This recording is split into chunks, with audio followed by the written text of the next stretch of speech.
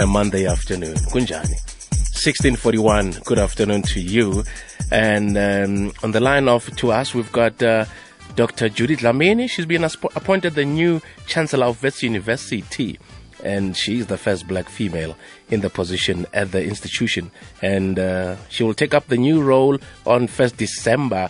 Hello, Judy. Hi, Glenn. How are you? I never call you doctor, ne? And you don't have to. I don't have to. That's just like you don't call me a DJ. I know. Hey? Yeah, we bump into each other. Say, hey, Glenn. I say, hey, how are you? I'm good. How are you? Are these people from Vest going to pay you? Mahala? Oh, kumahala. How? Some payment is more important than money. You know that. I'm not sure. No, I'm telling you. No, petrol is so expensive. Ubonile now.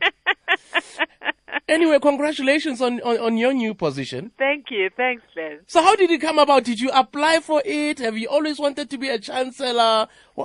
As they say in KZN, what happened? No, actually they asked me if I would accept a nomination. Yeah. So that's where it starts. Okay. And no, I didn't have aspirations of being a chancellor at the beginning of time. It's only as time evolves and you do different things that you realize that that's another way of inspiring people in a space that you have passion for, which is education. Yeah. So when I got the nomination, I thought, that's another area where I believe I could add value. Yeah, because I know that you love education very much. I do. So what are your roles as the university's chancellor, and how much of your time will it take to execute them?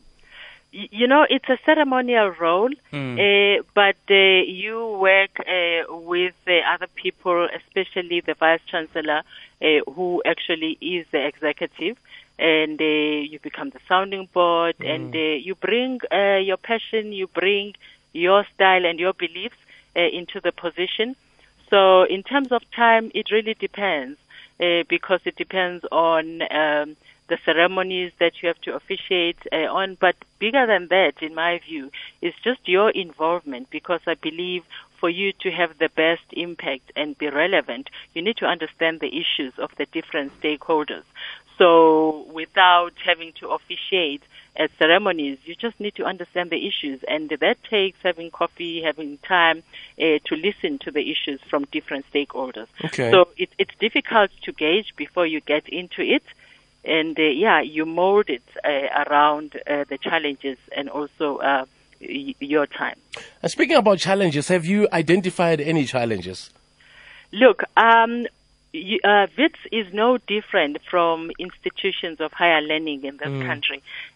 Of course, there are going to be certain issues that are peculiar to WITS. I would know this because I was once a student there, and I was once a mother when my son was a student there. And I know the challenges I encountered at a personal level and the challenges he encountered at a personal level. But when it comes to challenges that all higher institutions face, you actually want a supportive and inclusive environment. If there is an issue with access for poor students in terms of people that are capable but don't have access because they haven't got the money, you actually want to increase the postgraduate enrollments because we want more PhDs, and we want them to be representative of the demographics of the country, because the PhDs are what we need to solve solutions, problems of the country, but also just coming up with new knowledge, which is one of the reasons why institutions exist. Student accommodation is no different to other universities. There's a challenge. You have about just over 6,000 available, and yet the enrollment is way above 37,000. So it's all those things. It's diversity in the faculty governance structures, both race and gender. So the more I say these things, is the more it becomes apparent that WITS, like other higher education institutions of higher education, is similar. Even when it comes to business, really, talking about diversity, talking about having more people of color, it's the same. It's a problem of the country. And you and your husband started Future Nations schools. How is it going so far? It's going well, Glenn. It's going well. We actually opened the schools last year. Yes. And it's going well. And we are excited because we believe that it is going to add value to the country, just molding African leaders that are ethically sound and giving them thinking tools and confidence. Because one of the things that I believe, especially as Africans, is just knowing that we can do as well as the next person, no matter where they come from in the world. The issue is just quality education that is accessible to everyone. How many more schools are you planning to open? Do you have an idea? Or it will just depend? It does depend. It does depend because there is a demand. There are certain areas that have a higher demand than others, but also because it's actually family funded. The resources do dictate as to how quickly you replicate the model. Absolutely. Dr. Judy Dlamini, thank you so much for joining us. I'll be wearing my tracksuit because you know me, I look young, so they'll think I'm also a student. I know, but how do you do it? You must share the formula, Glenn. But you know the formula. I